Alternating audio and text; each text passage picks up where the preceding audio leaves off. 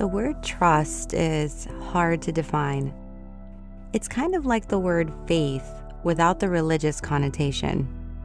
When you trust in someone, you're really just believing in something you can't see.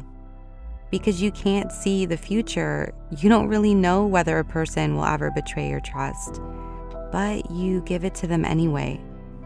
You trust your friends will be there for you when you need them. You trust your partner won't cheat on you. You trust your children will make good choices. There are some of us who give our trust away much more easily than others. Me, I'm others. And you probably would have guessed that, given the theme of this podcast.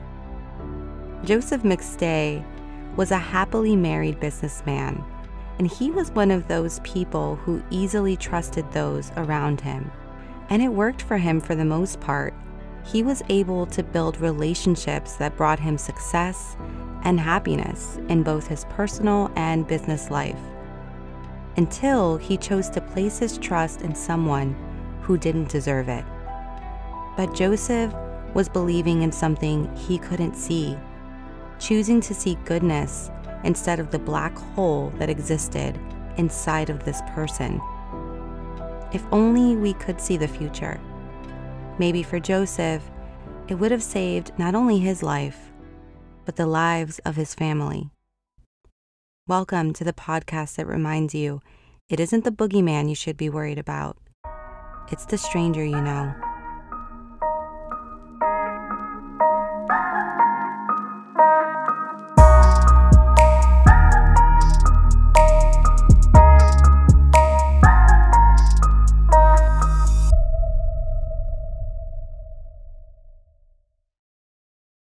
Joseph McStay grew up with his mother, Susan, his adopted father, Patrick, and his half-brother, Michael, in Ohio, until his parents divorced in 1975. The divorce was hard on Joseph. He had always been really close with his dad, and like all kids who go through a divorce, the transition from seeing both his parents every day to scheduled visitations was tough. Still, he keeps a close relationship with his dad throughout his adolescent years and into adulthood. When he's 21 years old, he meets a woman named Heather, and they get married 2 years later. They settle into a nice home in San Clemente, California, where they live close to the beach, and eventually they welcome a son they name Jonah. For Joseph, becoming a father was everything he dreamed of, and life was good for him and his small family, but Joseph felt like he wanted to pursue his dreams of owning his own business. He had always had an entrepreneurial spirit. Like when he was 17 and he had come up with this idea to make bracelets made from wetsuit material for his surfer friends. Soon enough, his bracelets were so popular that he turned his idea into a real business, calling them dinky wristbands. When he later sold the rights to the wristbands, he experienced his first taste of turning an idea into profit. So now, as a young husband and father looking to establish himself financially for his family, he once again comes up with a business idea. He begins designing small-scale water features in the garage of his home, which leads to him buying and opening a store he called Naturally Dana Point. The shop does well, grossing over $100,000 in water feature sales. It's doing so well, in fact, that he launches a second company, this time a fountain business he calls Naturally DP Fountains, and he hires his brother Michael as president of the company. It seems like Joseph was blazing a path in the industry for himself, until he's hit with a lawsuit by a competitor, claiming his fountain business infringed on its packaging. The lawsuit eventually settles, but it's a huge financial setback for Joseph's company. And then Joseph's personal life takes a downturn as well. He learns his wife Heather is pregnant again, but he's devastated when she tells him the baby might not be his. While Joseph had been putting all of his time and effort into growing his business, his wife had met someone else and had been seeing him for months. He's left reeling from the news, but Joseph wants desperately for his family to stay together and for his son to grow up with both of his parents. He tells his wife that he doesn't care whether the baby is his or not. He wants to work things out, but his wife, she doesn't feel the same way. Their separation sends Joseph spiraling into a deep depression. It takes him months to pull himself out of the despair he felt over losing his family, but over time, he does. And with the return of the hope that one day he would have another chance at love, so too returns his ambition to create and grow another business venture. He connects with a man named Dan Kavanaugh, a tech-savvy website guru who believes he can help Joseph successfully take his fountain business online. With his help, Joseph forms a new company he calls Earth Inspired Products. The business, which served as a reseller for indoor and outdoor water features for larger manufacturers, begins to expand rapidly, which is due in large part to Joseph's uncanny business sense and his charming personality. He's able to sell products to businesses that aren't necessarily unique in nature, but it's his passion and drive that attracts buyers and really makes the difference. I feel like there are people in this world that are just born with a certain talent for sales, and Joseph, he was just one of those people. Things are really starting to come together again for him when a friend introduces him to a woman named Summer Martelli in 2004. Joseph felt an immediate attraction to her, and it was the first woman he had met since his divorce that had caught and held his attention. And there was a lot to like. Summer had this cool hippie vibe to her with long black hair, but she was also a strong, independent woman who owned her own surf instruction business at the time they met. She was opinionated and ambitious, something Joseph could definitely relate to. Their connection was undeniable for them both, and their relationship moved fast.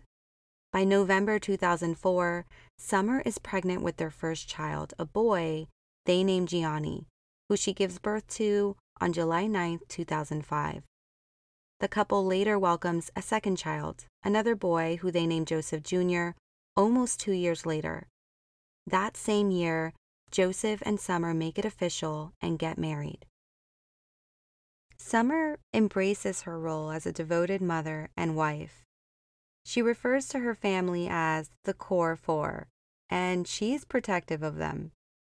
But she really dedicates herself to raising her boys and supporting her husband Joseph, who continues to successfully grow his decorative waterfall business.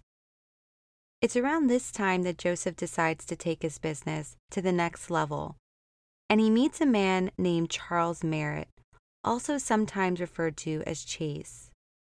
Chase, who was a welder by trade, was able to work on the custom features requested by his business clients, and it really helps Joseph grow his company.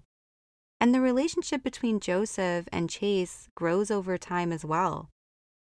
Joseph appreciates how hard Chase works, and he values his contribution to his company. And he would often show this appreciation by lending Chase money when he needed it and keeping him heavily involved in the business.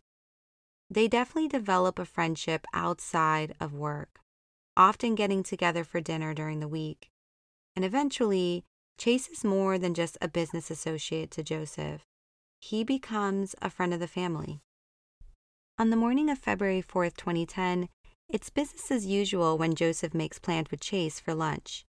That day, Summer had been up early and she was busy too. They had just celebrated Joseph Jr.'s 3rd birthday, and she wanted to put together a fun celebration for him at Chuck E. Cheese. She speaks to her sister Tracy and promises to come see her and her newborn son the following week. Before heading out to lunch, Joseph speaks briefly to his father about his latest business deal. His father, Patrick, has plans to come and visit Joseph and his family soon to see their new house, which they're in the middle of renovating. Between the usual hustle and bustle of the kids, the business, and the house renovation, Patrick knows that Joseph sometimes takes what he refers to as cell phone holidays, so he doesn't think much of the fact that his calls to him later that day go unanswered. He doesn't even feel alarmed when his calls continue to go unanswered in the days that follow, until he hears from Dan Kavanaugh on the 9th. And Dan tells him he's having trouble getting in contact with Joseph too. None of this was like Joseph at all. A few missed calls, maybe, but ignoring orders for his business was unheard of. Patrick lives in Texas, so he isn't able to just jump in his car to go check on his son, but Joseph's brother Michael drives over to the house after days of silence on the 13th. He doesn't see anything unusual outside. Joseph's Isuzu Trooper isn't parked in the driveway, but he sees the family dogs Bear and Digger are in the backyard. There's an open bag of dog food by the shed that seems deliberately left out for the dogs, so Michael thinks maybe the family had gone on a spontaneous trip somewhere, which might sound odd, but the family had done that before. Joseph and Summer had gone on small, impromptu trips with the kids in the past, so maybe that's what was going on now. He decides to crawl through an open window just to check on things inside, and it's then that he finds an eerie scene that he struggles to make sense of. There is food left rotting on the kitchen counters. A carton of eggs is left on the table. There are bowls of uneaten popcorn in front of the TV. It looks as if the family had been there 1 second and gone the next. For Joseph's family, what had started as a small concern that something was wrong escalates quickly into certainty. Something is not right here. They report Joseph, Summer, and the kids missing so that the police can help their efforts to find them. The police had actually been out to the McStay home already, after Dan had requested a welfare check on the 10th following his repeated attempts to get a hold of Joseph. When they had arrived the first time, no one had answered the door, and seeing nothing out of the ordinary, the officers left. But this time, the officers are able to enter the house, and they're so disturbed by the scene that they call for a homicide detective to come out immediately. The police also run a license plate search for Joseph's car, the Isuzu Trooper, and they're surprised to learn the car had actually been towed from a parking lot at a strip mall near the Mexican border on the 8th, 4 days after anyone had last heard from the family. This discovery is confusing for Joseph and Summer's relatives. They have no clue why the family would be anywhere near the border. At the time, Summer's mother tells news outlet KFMB, "I don't understand why it was there. I know she didn't like Mexico." But the car is enough for the police to suspect that maybe, for some unknown reason, the family had voluntarily crossed the border into Mexico. So they notify Interpol, which, if you don't know what that is, according to the Interpol website, it's an intergovernmental organization that allows police in different countries to share and access data on crimes and criminals. By entering their information into that system, the police hoped to flag any activity by the McStay family in Mexico, if they were, in fact, in Mexico. But it's a theory the police really start to settle on as they continue their investigation. A neighbor's surveillance camera had captured what looked to be Joseph's car backing out of the driveway close to 8 p.m. on the day the family presumably went missing. Even though you can't see who's driving, there's nothing showing that it wasn't Summer or Joseph. And then there's the questionable searches that the police find on the McStay's home computer. After performing a forensic search, they come across an inquiry made on January 28th, searching for information on traveling to Mexico with children. And finally, there's the video. In early March, the police released a video that was taken at the Mexican border the night of the family's disappearance. It shows a man walking and holding hands with a small child. Behind him is a woman also holding hands with a second child. To the police, the people in the video appear to be the McStay family, and it provides them with the confirmation they're looking for. But Joseph and Summer's families aren't as confident it's them. The video is grainy, so you can't make out their faces. And they still don't know why the family would just pick up and literally flee to Mexico in what must have been an impulsive decision. In the weeks prior, there had been no mention of Mexico from either of them to their families or their friends. Plus, the timing of their trip was strange. Why would they cross the border with their two small children so late at night? What could possibly motivate them to literally drop everything and leave with nothing but the clothes on their backs? And relatives point to the recent purchase and renovation of their home, as well as Joseph's successful business, as more evidence that the family was doing well. They had no reason to start a new life elsewhere. But the police, on the other hand, they couldn't see past all of the evidence that seemed to point in one direction: Mexico. Before long, months of searching for the family turns into years. The mystery of their disappearance sparks the interest of the national media, and friends and family are featured on various programs talking about the missing family. Friends like Chase, who tells one tabloid that Joseph was his best friend. But his choice of language here is odd.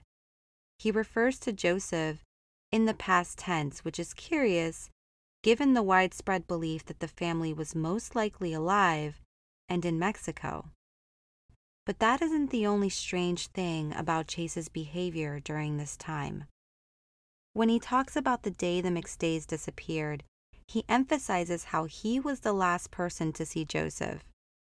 It's not something someone would typically want to highlight, being the last person in contact with someone who vanished. But he doesn't shy away from the questions surrounding his last interaction with Joseph. He shares in interviews how he and Joseph had met for lunch at Chick-fil-A to discuss work before going their separate ways.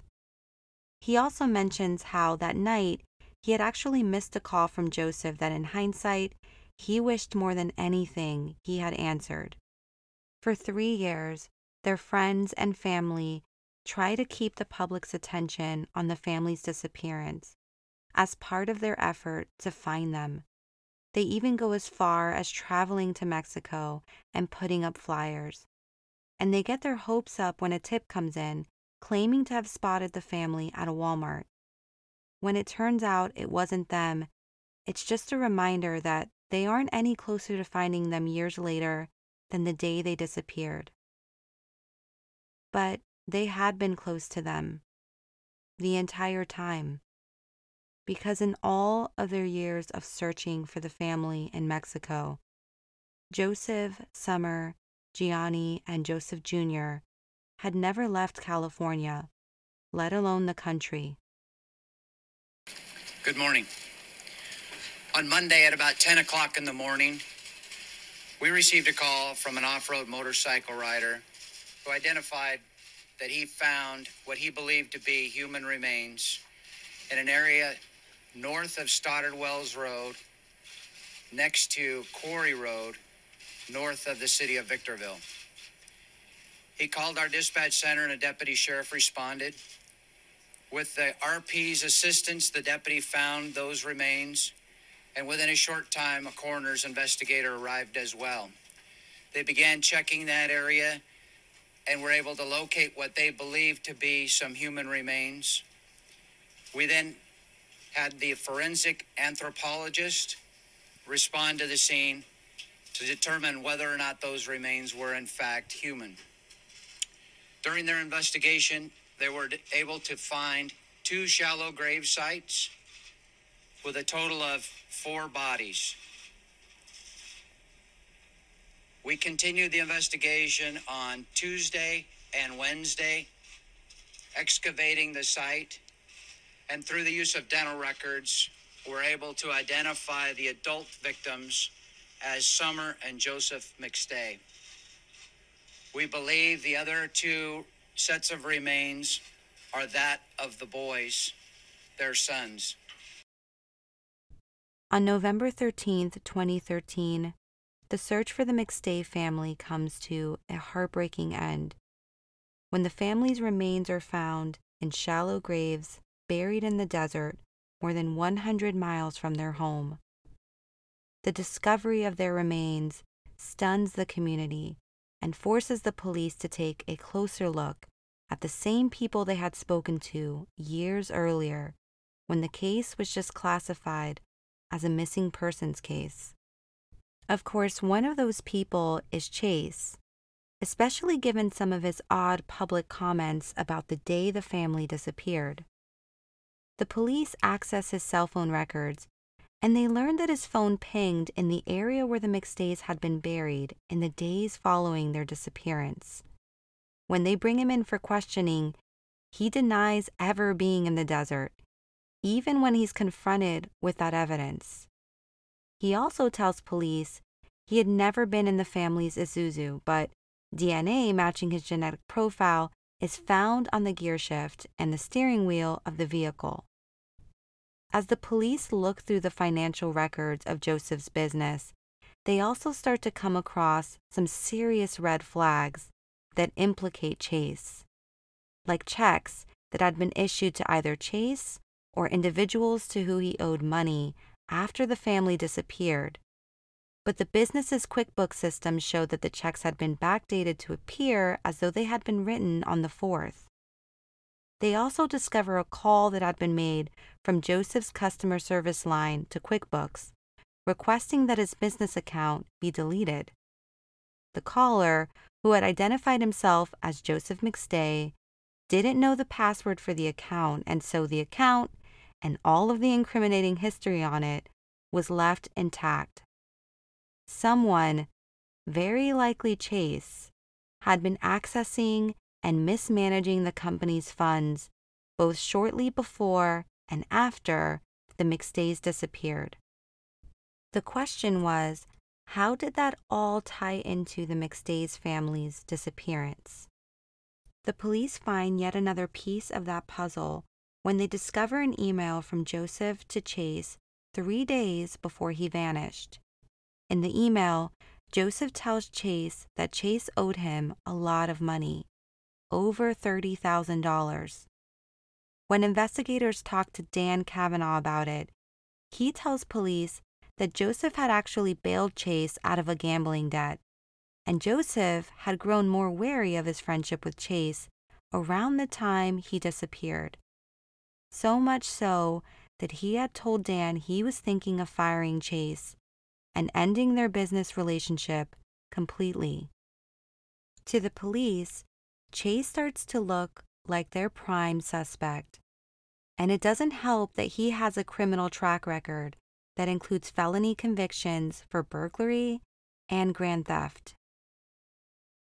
The evidence mounting against Chase becomes so compelling that the police arrest him nearly a year after the McStays' bodies are recovered and charge him with 4 counts of murder. At his trial, the state tells the jury about the financial incentives Chase had in eliminating Joseph, and as a consequence, the debt he owed him. But the most distressing detail shared by the prosecution is the manner in which they say Chase took the life of each member of the McStay family, bludgeoning them to death with a sledgehammer he buried next to their shallow graves. There just aren't words to describe how terrifying their last moments must have been, especially when you consider the fact that Gianni and Joseph Jr. were only 3 and 4 years old. Chase's defense tries hard to convince the jury that the absence of any evidence linking Chase to their murders should exonerate him. But the jury found the evidence presented was more than enough, and he was found guilty on all charges. On June 10, 2019, Chase Merritt was sentenced to death, and he sits in prison today awaiting his execution on death row. At his sentencing hearing, the families of Joseph and Summer McStay unleashed their grief and rage on the man convicted of forever taking their loved ones from them. Summer's sister told the court, "We are scarred for life. It's been almost 10 years and the pain hasn't subsided. Our family has already received a life sentence." They each spoke of the pain his actions had inflicted on them, but perhaps the most powerful words spoken that day were by Jonah McStay, Joseph's surviving son from his first marriage. Jonah told the court, "Ultimately, I hope to be a father, and when I am, I will hold my children close.